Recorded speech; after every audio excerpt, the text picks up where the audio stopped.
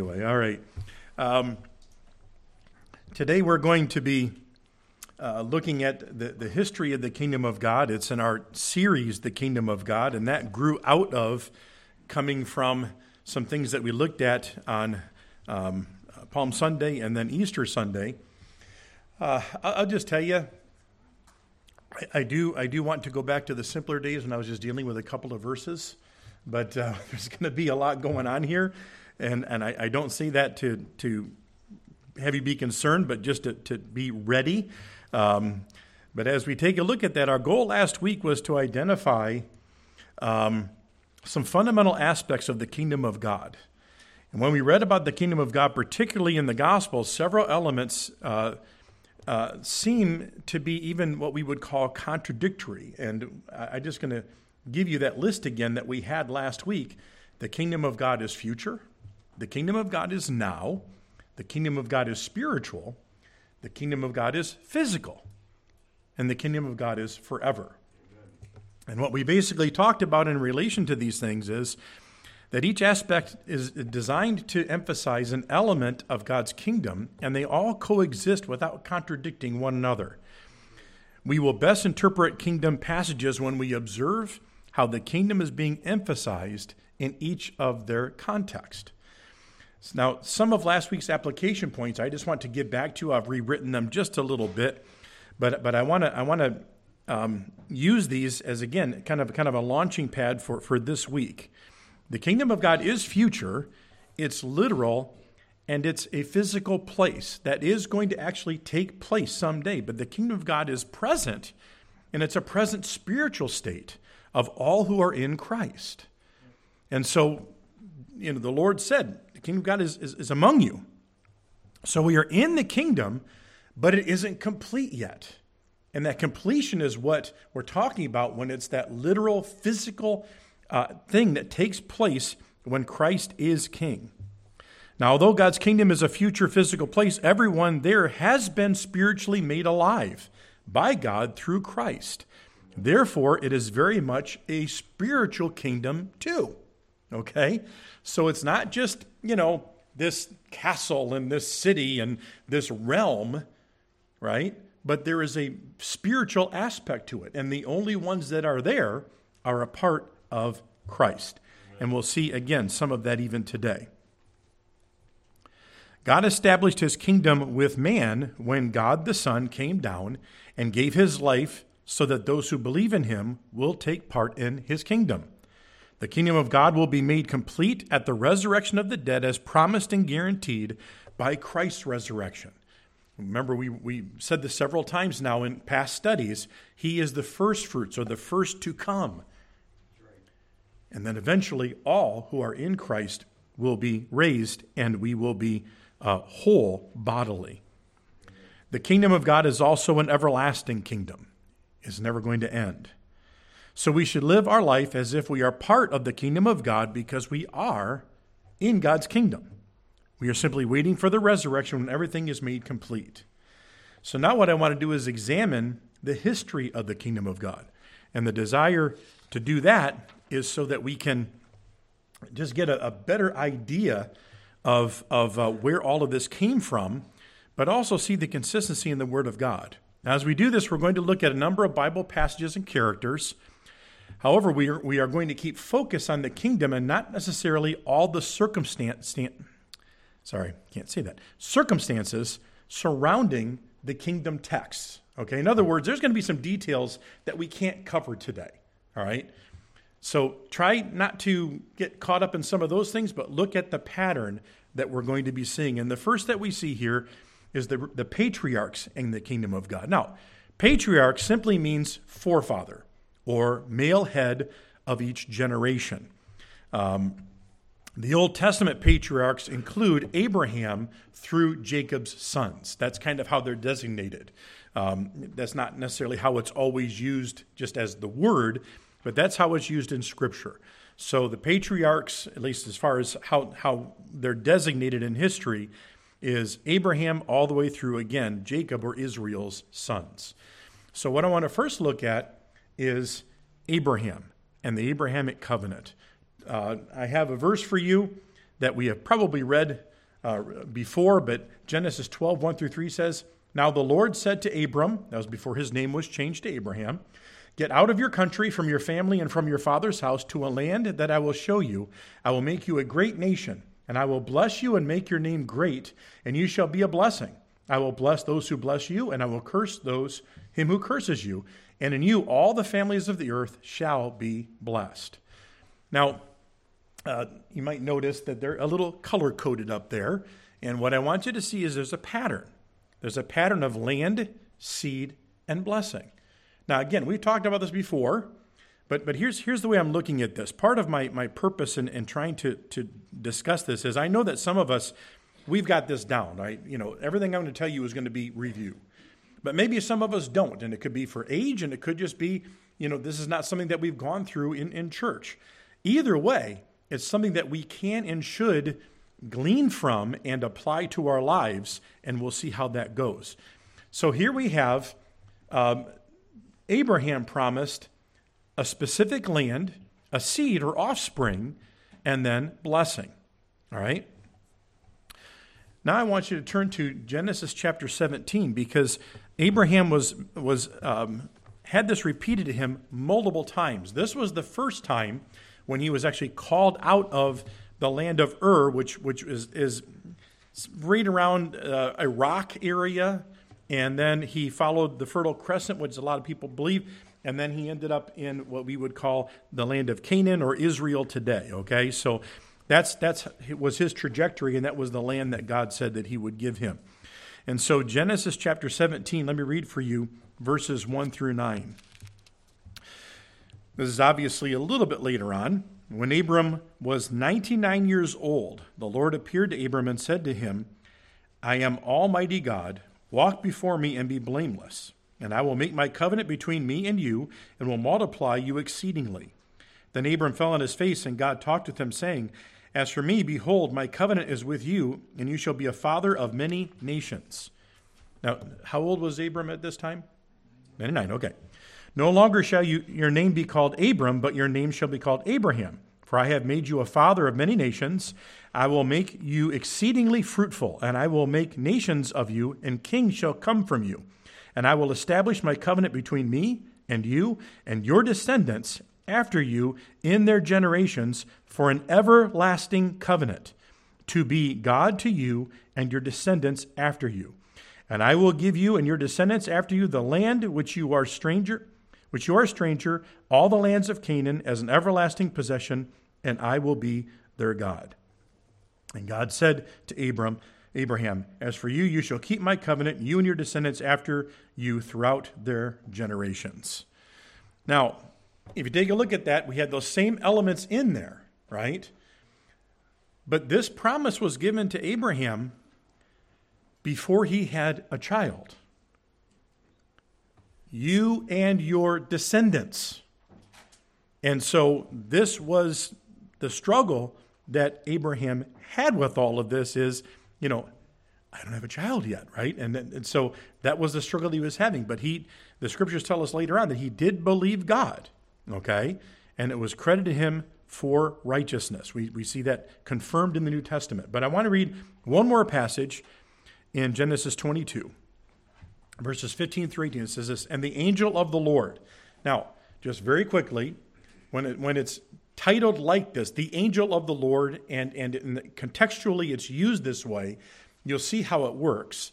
It's just plain English in obviously our version. But this is the pre-incarnate, the pre-bodily Christ that has come to him. And so this is what's really cool.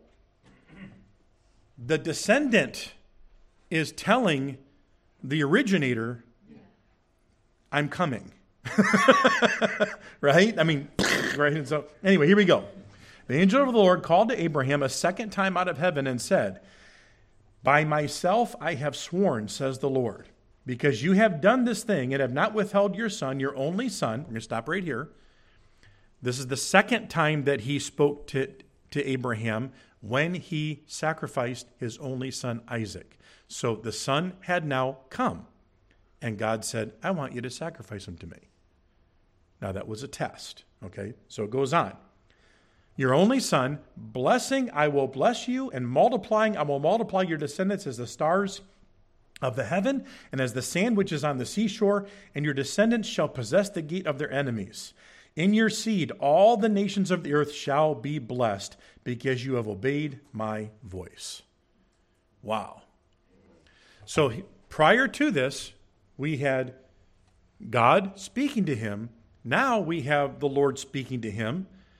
But it's the angel of the Lord, the messenger of the Lord, who is saying, by myself, I am going to do this. Right? So all of this coming down, that we have these same three elements. We have Abraham told that these three elements are going to be a part of his life every time, and that he was not only going to have a child, but because he gave his child to the Lord, that God, and obviously he already knew, but had proven his faith. Okay? So now he says, I'm going to bless you with all these things. Well, Isaac's story is next. And what I've always been a little bit curious about is why Isaac's story is so short, but it is. A lot of what Isaac's story is about is actually while Abraham's still alive, okay? But there's not a whole lot said about him, but there are some important things that are said. Of course, we know that he was the firstborn son of Abraham, and he was the child of promise. He was the one that was promised to them in their old age. But we see the covenant reiterated to Isaac, and that's in Genesis 26, 3 through 5. Okay? Dwell in this land, and I will be with you and bless you, for to you and your descendants I will give all these lands, and I will perform the oath which I swore to Abraham your father. Right? That's cool. I mean, that is tremendous. The same promise that I gave him is now yours. And I will make your descendants multiply as the stars of the heaven. I will give your descendants all these lands, and in your seed all the nations of the earth will be blessed. Sounds familiar, doesn't it? Because Abraham obeyed my voice and kept my charge, my commandments, my statutes, and my laws. So again, we now have this confirmed with Isaac, firstborn son of Abraham. This then transitions over to Jacob. As the birth of Esau and Jacob approached, God told Isaac that the older would serve the younger. It says it here in Genesis 25:23, and the Lord said to Rebekah, of course that was Isaac too, 2 nations are in your womb. She was having trouble. She was, her basically her belly was alive. These guys are going at it. 2 nations are in your womb, 2 peoples shall be separated from your body. One shall be stronger than the other, and the older shall serve the younger. Okay? This is kind of cool. Just keep this in mind. Genesis 25:29 through 34 say this. I know it's a little small, but I want you to see this. Now Jacob cooked a stew, and Esau came in from the field. Now, Esau is firstborn, right? He's oldest. Jacob cooked a stew, and Esau came to Jacob, please feed me with that red stew, for I am weary. Therefore his name was called Edom, and Edom simply means red. And then the nation of Edom is what came out of him. But Jacob said, sell me your birthright as of this day. Now, I didn't just get fancy with the stuff here, okay? I actually put all 3 colors in there that represent land, seed, and blessing, because that was the birthright that was going to be passed on. Esau was firstborn. He was to receive the birthright. This was something that father would pass on to the firstborn son, and based on what we've already seen from Abraham and now to Isaac, Esau should have received that same land, seed, and blessing promise. So that's what's contained in this. So then it goes on. And Esau said, look, I'm about to die. So what is this birthright to me? And then Jacob said, swear to me as of this day. So he swore to him and sold his birthright to Jacob. And Jacob gave Esau bread and stew of lentils. Then he ate and drank, rose, and went his way. Thus Esau despised his birthright. To despise basically means to consider nothing. That's when you despise someone, you're worthless, right? That is how Esau considered this birthright. Now, some speculate that he was thinking this way because it was so far off and he was never going to participate in it. I don't believe that. I believe that Esau was just simply a very self-absorbed man. He was a self-made man. He was a man of the woods and the wilderness and stuff. And he was going to go out and he was going to get his, venison and bring it back and, all those other kind of things. And he was just, he's a tough guy. And so as he looked at this contract, so to speak, at what he was supposed to receive, he was like, I'd rather have a bowl of soup. That's Esau's price for his birthright right there. A bowl of red lentil soup. No wonder why God rejected him, right? But remember, this decision was already made prior to. And so I don't want to get too caught up in this, but the whole point is that it doesn't matter what people are doing, God's will is going to be done anyway. God already determined this, even though somehow people tried to mess it up, okay? So then what we have coming up next is from Genesis 27, verse 27 to 29. And Isaac came near and kissed Jacob, and he smelled the smell of his clothing and blessed him and said, now we're going to stop right there for just a minute. This was the occasion where Jacob was going to bless his sons, right? I'm sorry. Isaac was going to bless his sons. I got it. Isaac was going to, a lot of names. I got more. Isaac was going to bless his sons, and he was still intending to bless Esau, who was his favorite. But Rebekah heard about it. And so she's like, hey, son number 2, come here. We got to get in on this. You're going to miss the blessing, right? So he dressed up like Esau, and it fooled his blind father. So it goes on. Surely the smell of my son is like the smell of a field which the Lord has blessed. Therefore, may God give you of the dew of the heaven, of the fatness of the earth, and the plenty of grain and wine. Let peoples serve you and nations bow down to you. Be master over your brethren, and let your mother's sons bow down to you. Cursed be everyone who curses you, and blessed be everyone who blesses you. Wow. So we have a situation here now where Isaac confirms, right, his blessing on Jacob. He blesses him. Then he confirms his blessing on Jacob in Genesis 28. Look at this. Then Isaac called Jacob and blessed him and charged him and said to him, you shall not take away from the daughters of Canaan. May God Almighty bless you and make you fruitful and multiply, that you may be an assembly of peoples, and give you the blessing of Abraham. You see that key phrase there? Now we have a third generation, right? Second generation from Abraham, but 3 generations with the same blessing. To you and your descendants with you, that you may inherit the land which you are a stranger, which God gave to Abraham. And then we see the Lord confirming this covenant. I know these are small words, but I wanted you to see, not just read. Genesis 28, 11 through 15. So Jacob came to a certain place and stayed there all night. This is obviously when he was now coming back. This time has passed because the sun had set. And he took one of the stones of that place and put it on his head. And he lay down in that place to sleep. And then he dreamed, and behold, a ladder was set up on the earth, and its top reached to heaven. And there the angels of God were ascending and descending on it. And behold, the Lord stood above it and said, I am the Lord God of Abraham, your father. This is now coming from God himself.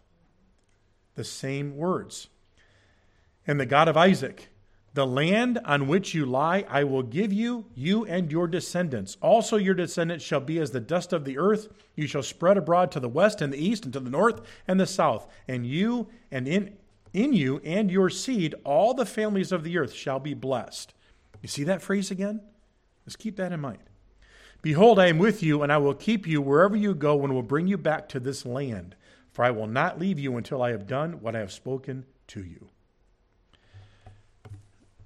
Now, I know we're seeing kind of the same thing over and over again. And folks, that's the point. This is the promise that God gave Abraham. And he's continuing this promise. Now, after this, just for a little bit, it's going to change. The message is going to change slightly, only because this has already been established. But we're still in the patriarchs, right? We have one more left. A man by the name of Judah. And Judah was one of Jacob's sons, right? So he was one of the 12 that became the 12 tribes.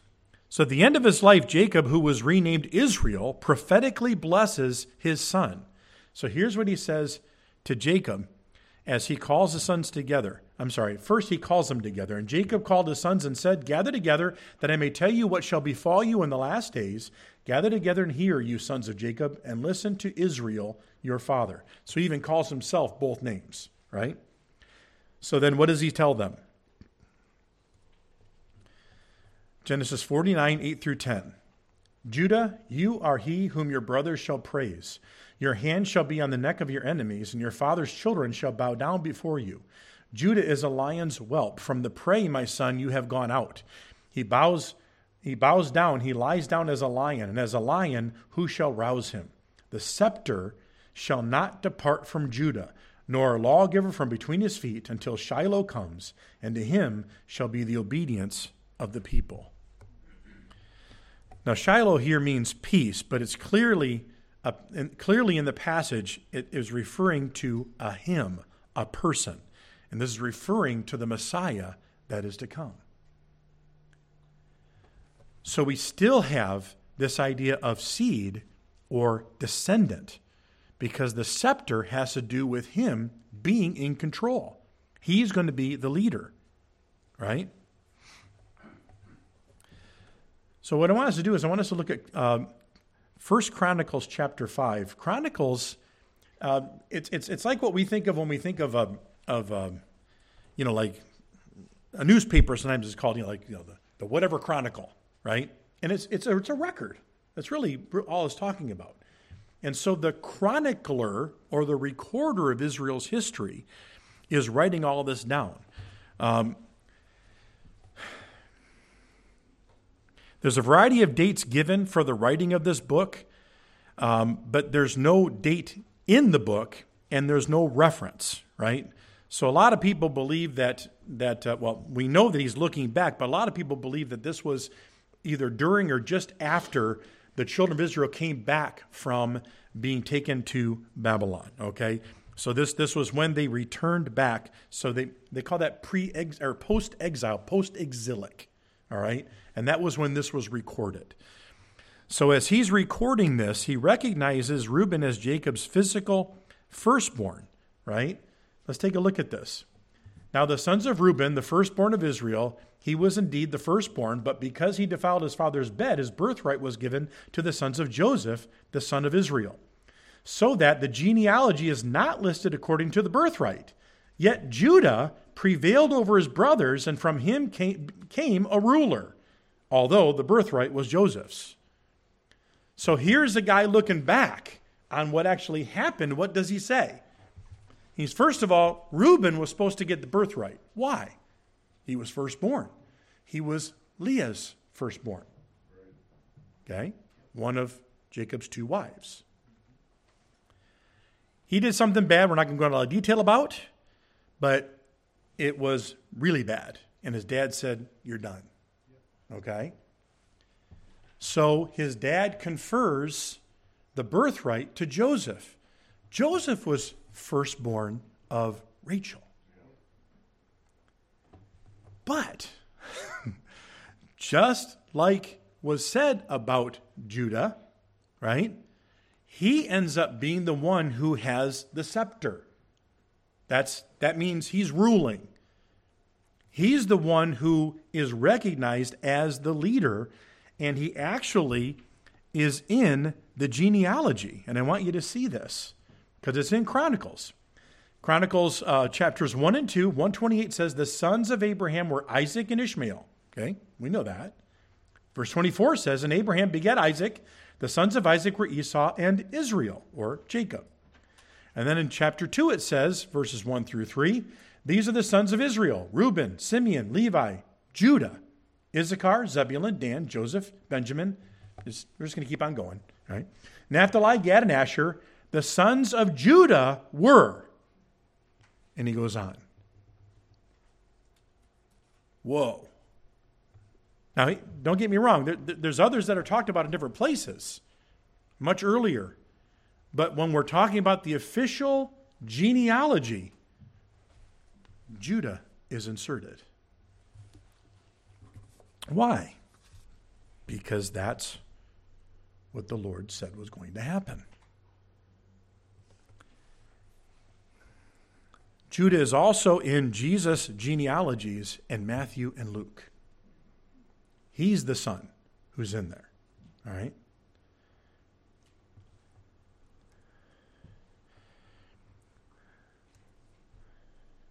So let's think about this. Abraham was given an everlasting covenant. The scripture said kings would come from him. Isaac inherits his father's covenant, and he's told, you're going to have a seed that comes from you, right? You're going to have descendants. Jacob inherits his father's covenant, and he's told, you are going to have a seed. And then Judah, you folks are smart, he inherits his father's covenant, and he's given the scepter. We see that not only told as it's happening, but then we see that as someone looks back historically and recognizes, even with the Spirit of God working on him for what he's going to record, he specifically states, Judah, even though he didn't have the birthright, Judah is the one who is recognized as the one that the line is coming from, just like his father said would happen. I just think that's pretty cool stuff, folks. Now, I got a purpose in doing all this, but we're not done yet because we need to talk about King David. We read about King David in 2 Samuel 7. That was our scripture reading today. The passage is divided into two parts, what God said to David through Nathan the prophet and David's response. This passage is so key that I do want to read it again. Now, we're going to start just a little bit earlier in the text because I want to kind of bring a little bit more of that in. But I want to remind us that what led up to this was the Lord revealing all of this to David was his desire, David's desire, to build a permanent house for the Lord. He wanted to build what became known as the temple instead of this tent, this tabernacle. Well, Nathan thought it was a great idea, Nathan the prophet, and he encouraged David to do it. But the Lord had other plans, and he told David through Nathan not to build it. Instead, he chose this time, that's the Lord, chose this time to let David in on his plans for him. So we're going to start with what God says about David and the kingdom. So we're going to, if you're there already, we're going to look at 2 Samuel 7 again, but we're going to start back in verse 1. I know this is a decent amount of reading, but now that you've seen all this stuff coming back from Abraham, let's take a look at this now in that context of Abraham and Isaac and Jacob and Judah. Obviously, some time has passed. We've had the judges. We've had Saul's terrible reign. We've had the children of Israel, obviously, even coming out of the land of Egypt and all those other things.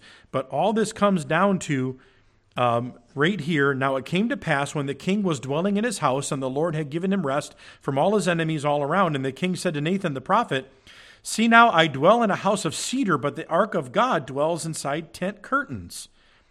Then Nathan said to the king, go do all that is in your heart, for the Lord is with you.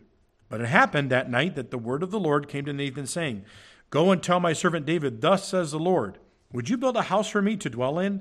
For I have not dwelt in a house since the time that I brought the children of Israel up from Egypt, even to this day. But I have moved about in a tent and in a tabernacle. In all the places where I have walked with all the children of Israel, have I ever spoken a word to anyone from the tribes of Israel, whom I commanded to shepherd my people Israel, saying, why have you not built me a house of cedar? Now therefore, thus shall you say to my servant David, thus says the Lord of hosts, I took you from the sheepfold, from following the sheep, to be ruler over my people, over Israel. All right? Folks, humble beginnings, right? David's a nobody. And I have been with you wherever you have gone, and have cut off all your enemies from before you, and have made you a great name, like the name of the great men who are on the earth. Moreover, on top of that, I will appoint a place for my people Israel, and will plant them that they may dwell in a place of their own and move no more, nor shall the sons of wickedness oppress them any more as previously. Since the time that I commanded judges to be over my people Israel, and have caused you to rest from all your enemies, also the Lord tells you that he will make you a house. When your days are fulfilled and you rest with your fathers, I will set up your seed after you, who will come from your body, and I will establish his kingdom. He shall build a house for my name, and I will establish the throne of his kingdom forever. I will be his father, and he shall be my son.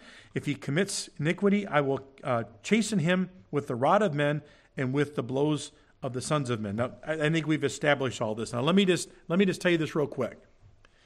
We have the same elements here that we've seen in every covenant. The same elements.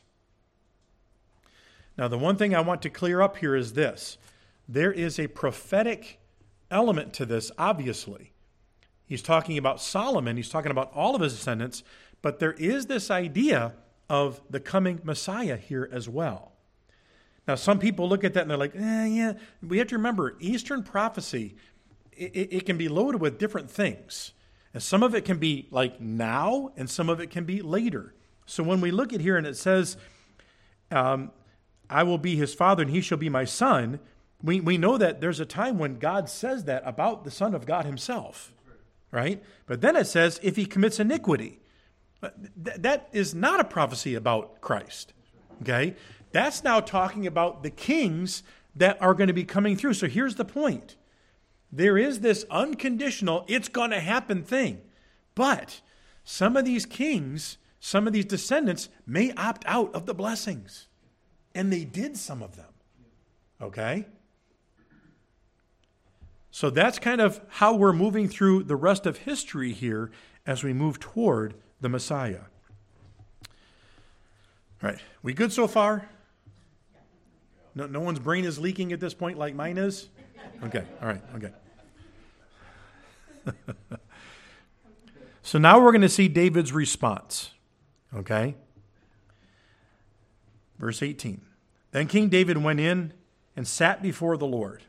Folks, I just like that, okay? He went to get as close to God as he possibly could.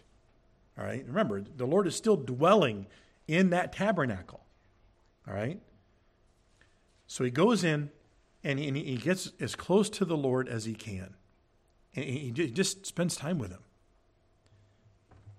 And he said, "Who am I, O Lord God? And what is my house that you have brought me thus far? And yet this was a small thing in your sight, O Lord God, and you have also spoken of your servant's house for a great while to come. Is this the manner of man, O Lord God?" Now, this particular translation is not necessarily the best from what I've been able to study. This is really more of a statement as opposed to a question. And what he's saying is, this is how you're dealing with man. Folks, this goes back to when he said, "And in you all the nations will be blessed."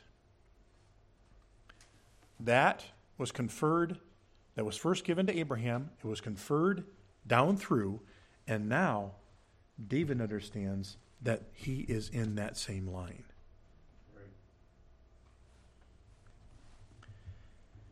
Now, what more can David say to you? For you, O Lord God, know your servant. For your word's sake and according to your own heart, you have done all these things to make your servant know them. Therefore, you are great, O Lord God, for there is none like you, nor is there any God besides you, according to all that we have heard with our ears. And who is like your people, like Israel, The one nation on the earth whom God went to redeem for himself as a people, to make for himself a name, and to do for you great and awesome deeds for your land, before your people, whom you redeemed for yourself from Egypt, from the nations and from their gods. Now, just pause here just a minute. He goes all the way back to the redemption, right, of Israel, when God brought his people out of slavery. Perfect picture of what Christ does for us. But understand this. He's talking about the awesome task that was. On a human scale, we have the superpower in the world at the time. We have a completely dependent people that are enslaved. They don't have any weapons. That miraculously walk out of the greatest nation on earth at the time. And if you remember, God said, and when you leave, you are going to spoil the Egyptians. What that meant was not, oh, you want an ice cream? I'll give you an ice cream. No, that meant that they were going to take the spoils. And as they were leaving, the Egyptians were showering them with their earrings and their necklaces and their their cuffs and all these other things. They were showering them with gold and silver and precious stones. Please, leave. Go. You're killing us. Right? Well, it wasn't them.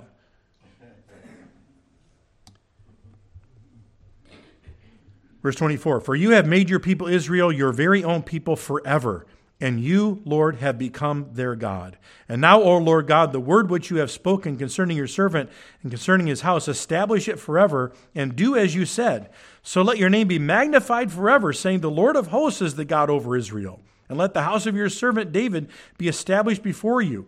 For you, O Lord of hosts, God of Israel, have revealed this to your servant, saying, I will build you a house. Therefore your servant found it in his heart to pray this prayer to you. And now, O Lord God, you are God, and your words are true, and you have promised this goodness to your servant. Now, therefore, let it please you to bless the house of your servant, that it may continue forever before you.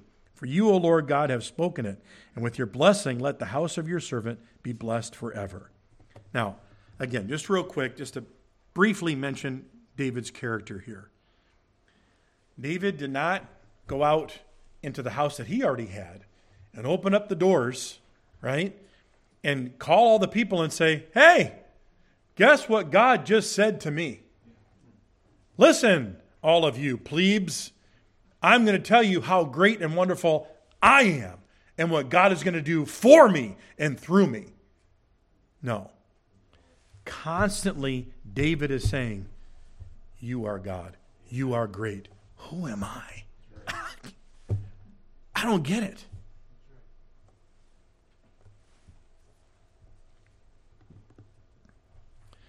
So we can't move on without recognizing that David, he is overwhelmed by this. You can tell that.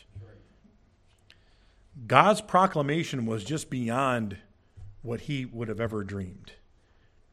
And he knew it was something that he did not deserve, right? He knew this was God's grace in his life. There's another slide I want us to look at, or a slide I want us to look at. And it's 2 Samuel. Sorry. I meant to do this before. I apologize. I got all reading here. Just real quick, I want to show you the highlights here. I got ahead of myself. In the beginning, we're just going to skip this part. Okay. 2 Samuel 7, what we just read, just a couple highlights. For you have made your people Israel your very own people forever, and you, Lord, have become their God. Now, O Lord God, the word which you have spoken concerning your servant and concerning his house, establish it forever. You see here that he's talking about what? He's talking about the descendants. But then he goes on to say, and now, O Lord God, you are God, and your words are true, and you have promised this goodness to your servant. Now, therefore, let it please you to bless the house of your servant. And then he talks about, again, blessing him forever. Amen. So we have this element of blessing. Now, I could pull out the land here as well, like God mentioned the land. But the point is, the same elements of the covenant are here. This is nothing new, but yet it's new to David. He is the one who is now going to be receiving this. All right? And just one quick note, In Psalm 89, verse 27, it says, "And also I will make David my firstborn, the highest of the kings of the earth." Now, I mention that because something really kind of odd happens through this history that we're looking at. The lineage of the kingdom. Okay? We start off with Abraham. Abraham wasn't firstborn, secondborn, whatever. Abraham was Abraham. God chose him. God says, I want you, and I want you to move. Right. And by faith, I want you to move, and I want you to know that I've got a land coming your direction. Fantastic. Isaac was Abraham's firstborn. We know that. He was the son of promise. Now you say, wait a minute, there was Ishmael. No, he was Rachel's firstborn. Okay? I didn't get that right. Sarah's firstborn. Sorry, again, like I said, lots of. Anyway, okay, next, Jacob, the secondborn, but the firstborn. We studied this. We caught this, right? Esau was first. The older is going to serve the younger. And oh, by the way, he didn't get it right, but Esau gave it to him.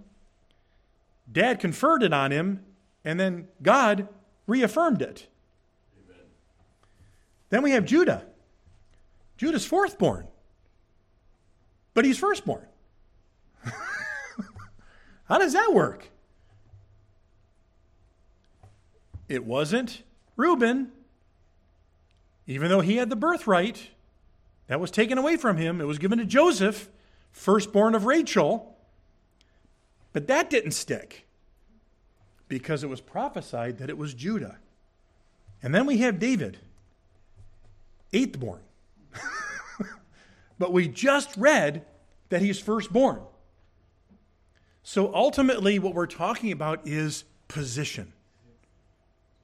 So even when we talk about Jesus being firstborn, there is no wife of God the Father. Okay? We are talking about the pre-existent God, God the Father, God the Son, God the Spirit. But we have the Son who is firstborn in position. So none of this, as far as descendant is concerned, as far as birth order, as much as what God's plan is. And this is what's interesting. And I'm not trying to make it sound like, like it goes 2, 4, 8, it multiplies. I'm not trying to be a numbers guy here. What I'm trying to show you is this, is that as they went down the line, and of course, Judah and David, there's a big jump, but as they went down the line, it got farther and farther away from this real, pure firstborn.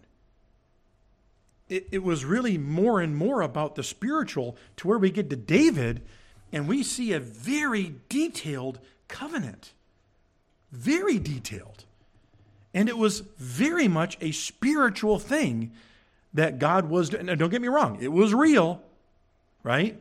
And they enjoyed some of that covenant even temporally at that time. But it's ultimately going to be a forever thing. All right? So here we are with the same thing. It's forever, but it's now.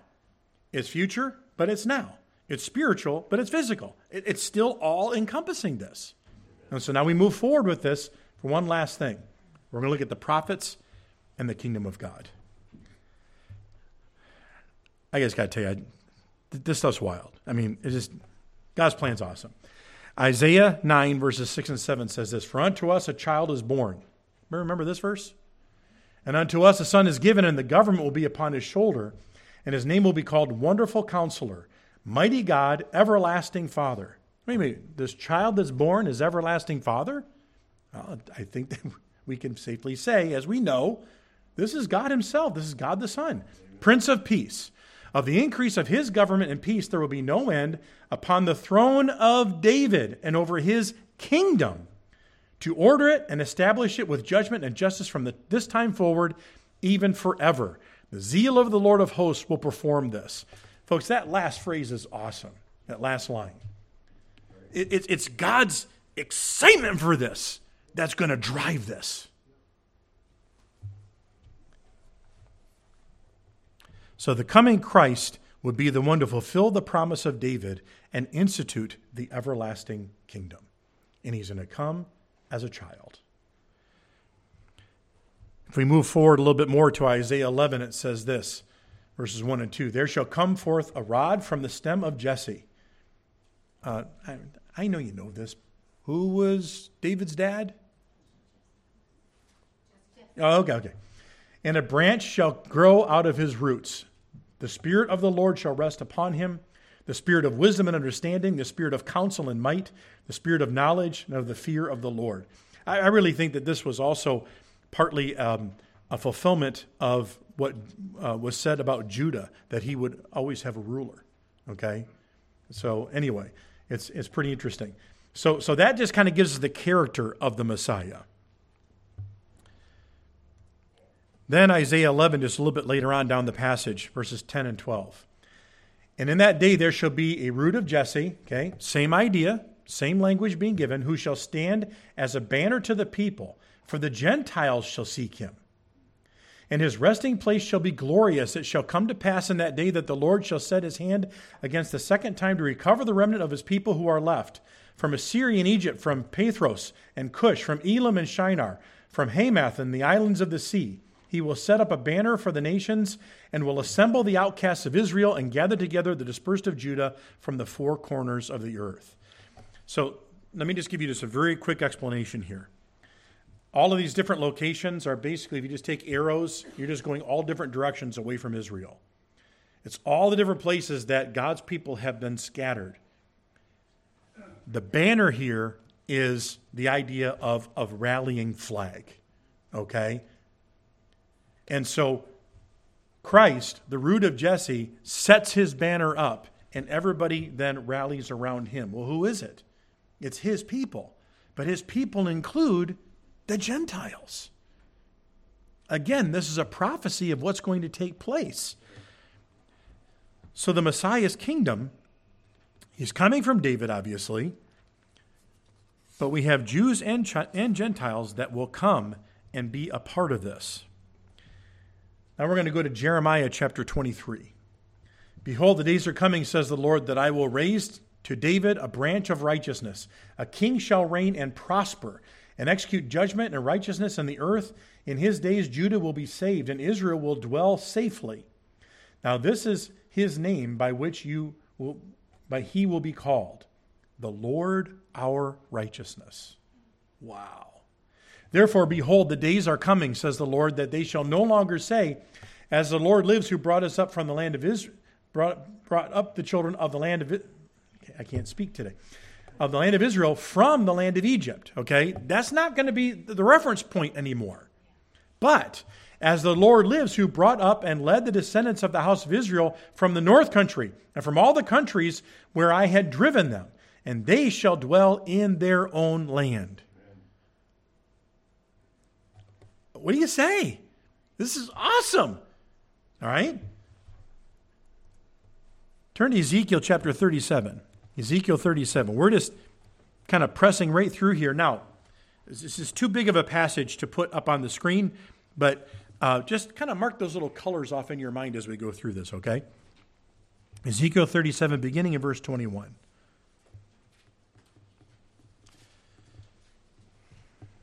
Ezekiel 7, verse 21.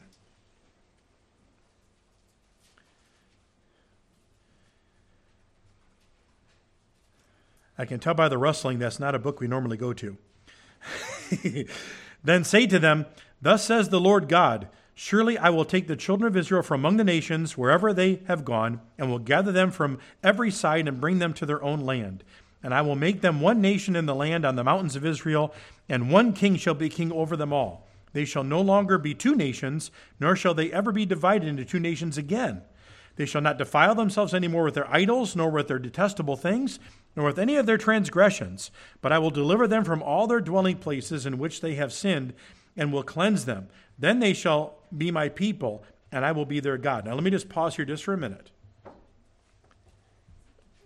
Would you characterize Israel as one that has cleansed themselves from all wickedness? Present day Israel. Okay, so the nation of Israel has been reestablished, but not like this yet. Okay, let's keep on going. David, my servant, shall be king over them, and they shall all have one shepherd. They shall also walk in my judgments and observe my statutes and do them. Now, we're going to go on here. Is he talking about the literal David who died? No. He's talking about the one who's going to come in David's stead. The one these other prophets are talking about. The one that David was told about. And it goes on. Then they shall dwell in the land, and I will have given to Jacob my servant where your fathers dwelt, and they shall dwell there, they, their children, and their children's children forever. And my servant David shall be their prince forever. Moreover, I will make a covenant of peace with them, and it shall be an everlasting covenant with them. I will establish them and multiply them, and I will set my sanctuary in their midst forever. My tabernacle also shall be with them. Indeed, I will be their God, and they shall be my people. Now look at this. The nations also will know that I, the Lord, sanctify Israel, whom my sanctuary is in their midst forever. Okay. Again, we have those same elements of the covenant now being prophesied about this future kingdom. Oh, lots going on here. Okay. So Ezekiel said all those things. Now, next week, you have your outline there. We're going to look at Jesus, King of Kings. Okay? I know some of you are like, oh man, he's still going. Okay, don't panic. Don't panic. I kind of was a little too optimistic about what we could or maybe even should cover. So we're going to cover the King of Kings, Jesus, next week. Okay? We kind of have probably information overload here. Now, we are going to barely touch on this a little bit as we make application. But considering Christ next week is actually going to work beautifully with what we have left. All right? So, we looked at the patriarchs, we looked at David, we looked at the prophets, all related to the kingdom. So what do we want to bring out of this? It's great to have an in-depth study, but I always want to leave us with something practical to take from this, something for everyday Christian living. Just to kind of have these facts in our mind, okay, that's good. Now, some subjects may not make that possible in any given week, but I do think that this does. This very historical look at a foundational subject provides some significant takeaways. There are some things that we can and should take away. Now, the first one is kind of a broader look at Scripture. Actually, many of these things I want to look at. We're looking at macro stuff here, right? It's a subject, but it's covering everything, all right? So I've called this the pulse of God's plan. I can't credit anybody because I'm not sure they should be getting credit for this, okay? I'm trying, okay? But I just want you to see something that I feel I'm observing in the Word of God, all right? We start with Adam. One person. And the reason why I chose that sideways triangle is because we go from Adam and then, boom, we have this explosion of people until what happens? The flood. One individual, one faithful individual, Noah. Then another explosion of people, okay? Until we come to one man that God called Abraham. We have Abraham.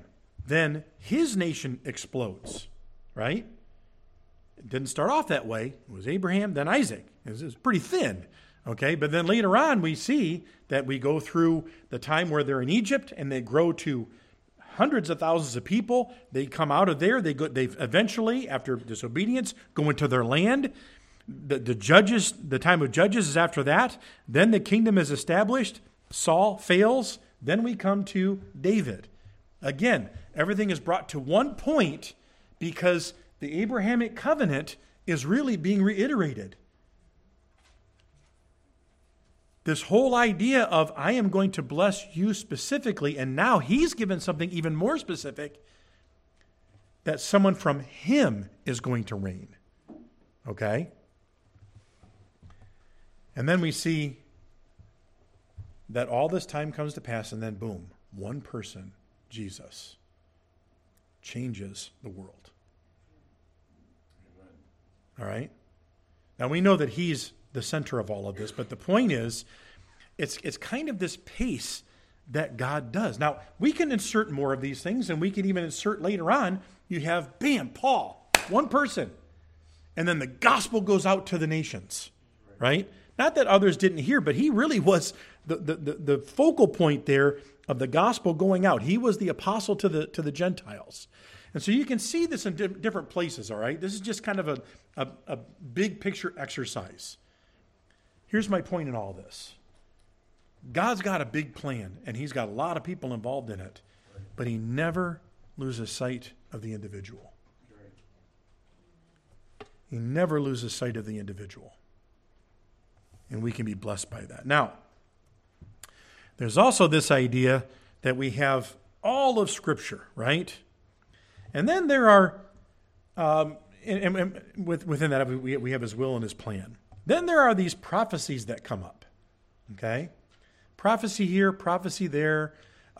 Could be about something that happens immediately, could be something that happens in the future. More prophecies, lots of prophecies, okay? Those are little speech bubbles, by the way, in case you can't see that. That's the best I could do. Sorry, folks.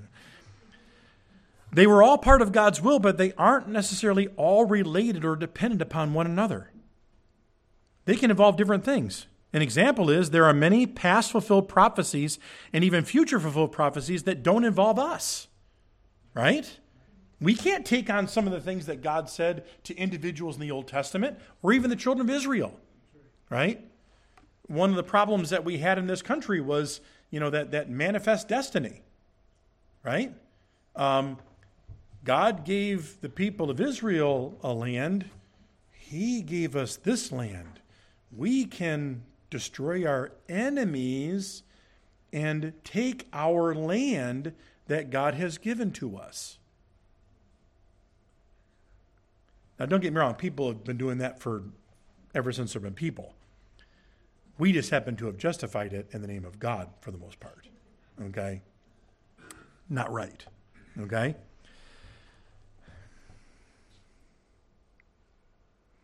There are lots of other examples to that. Okay? But here's the point.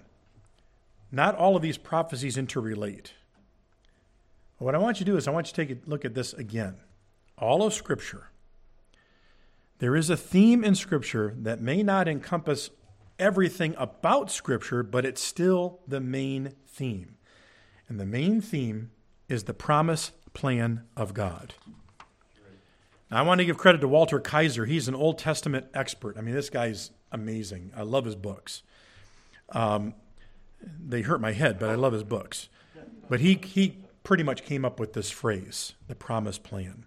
So the kingdom of God isn't just a mishmash of random predictions, okay? We have God's will, we have God's plan, but within that, we have threaded throughout this promise plan. It is a sovereign, God's purposeful, deliberate, and gracious plan to redeem a specific people for His glory and for their eternal blessing. In fact, I want to stretch us a little further and remind us that what took place when man sinned in the garden. As part of the curse on the serpent, God revealed His promised plan even back in Genesis. And I will put enmity, one of those words, enmity between you and the woman and between your seed and her seed. In other words, you're going to be enemies. You're going to be against one another. He shall bruise your head, and you shall bruise his heel. That word bruise there for head is crush. Okay? In other words, the seed of the woman is going to be victorious. We know that this is part of the promised plan of God, of Christ, of His kingdom, of His forever kingdom. So we'll talk more about this plan next week as we integrate the kingdom of Christ. But today what I want us to see is God has a plan and is still fulfilling that plan. This is a plan that He set in place even when man and woman sinned, like right from the beginning. Amen. He set this in place. And what's the other bookend, folks? It's Christ reigning in heaven. That's the other bookend. That's the very end. What we looked at this morning took place over centuries. Centuries, folks. I want us to really look at this like David did. He was in awe. He was overwhelmed. He's like, why would you do this for me? Well, now let's look back and say, look at this amazing, massive plan of God and all that he did, which I will go back and say and echo what David said, it was nothing to him. He's the all-powerful one. But we look back and say, how did it all happen? How did it happen? This little postage stamp of a country. How is all this taking place? And then I also want us to remember, God told us in advance that the coming kingdom would include the Gentiles who have faith in his Son. Amen. Multiple times we saw punctuated there that this kingdom, that this plan, that this coming Messiah would be a blessing to the nations. That blessing is God's grace. That blessing is salvation. And we're going to look at that, more of that next week and see how all this fits together. So, folks, I know maybe a little technical this morning. I'm not apologizing for that. I'm trying to explain that what we saw was through the very beginning, a lot of our time was in Genesis. And then, boom, we're right in the beginning of the kingdom. And then we see the prophets go throughout. I mean, this was sprinkled throughout all of Israel's history. This plan. And it's not done yet. It threads right through the New Testament until Christ comes back. And it's all about Jesus. It's all about Jesus, and it's all about his people. Folks, here's the thing. One of the scriptures told us that the Gentiles would rally to him as well.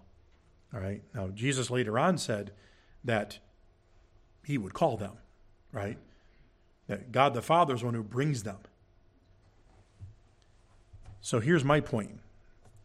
I don't know how all this human and divine cooperative works, but it's a plan. It looks really complex, right? All the moving parts and pieces, but really it's about this. God has a place for us. God has a person for us in Christ, and God's going to bless us. Amen. It's just that simple. Do you know Christ as your Savior? Do you have a place waiting for you when this life is over? He is the Lord of righteousness. So we need to come to him in a righteous fashion, but we can't. We have to take on his righteousness. Amen. We have to trust that what he did for us on the cross gives us what we need to be with him forever. If you don't know him today, I just want to encourage you. Do what the scriptures told us there. Rally around the banner of Christ. Rally around, come to him, place your faith completely and wholly in what Jesus ultimately came and did. Everything that was said about him, all of this goes to him. And even when we look at the scriptures, right? For of him and through him and to him are all things. Place your faith in Christ. If you need to talk to somebody today, we'd be happy to sit down and talk with you more about what that means. Let's pray. Heavenly Father, even as David said, we're overwhelmed. We look at this plan, and as we said, there seems to be all these moving parts and pieces, and for you, it's nothing. It's just simply what you set in place to show, to give testimony, to give evidence to individuals and even to the nations that Jesus is the Christ. He's the Messiah. He's the chosen one. In the Old Testament, they looked ahead. We now look back.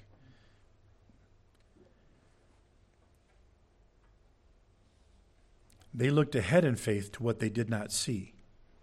We look back in faith to what we did not see. Both were taking you at your word. And Father, as we do that today, I pray that you'll help us in our daily lives to know that, man, we're a part of this if we're your follower. And Father, if we're not, I pray that you will work in someone's life right now. Even as Jesus said, if they have this hunger and they have this thirst, if they're seeking, they will find. If they're truly seeking, they will find you. You're not going to cast them out. So, Lord, I pray that you will move. In Jesus' name, amen.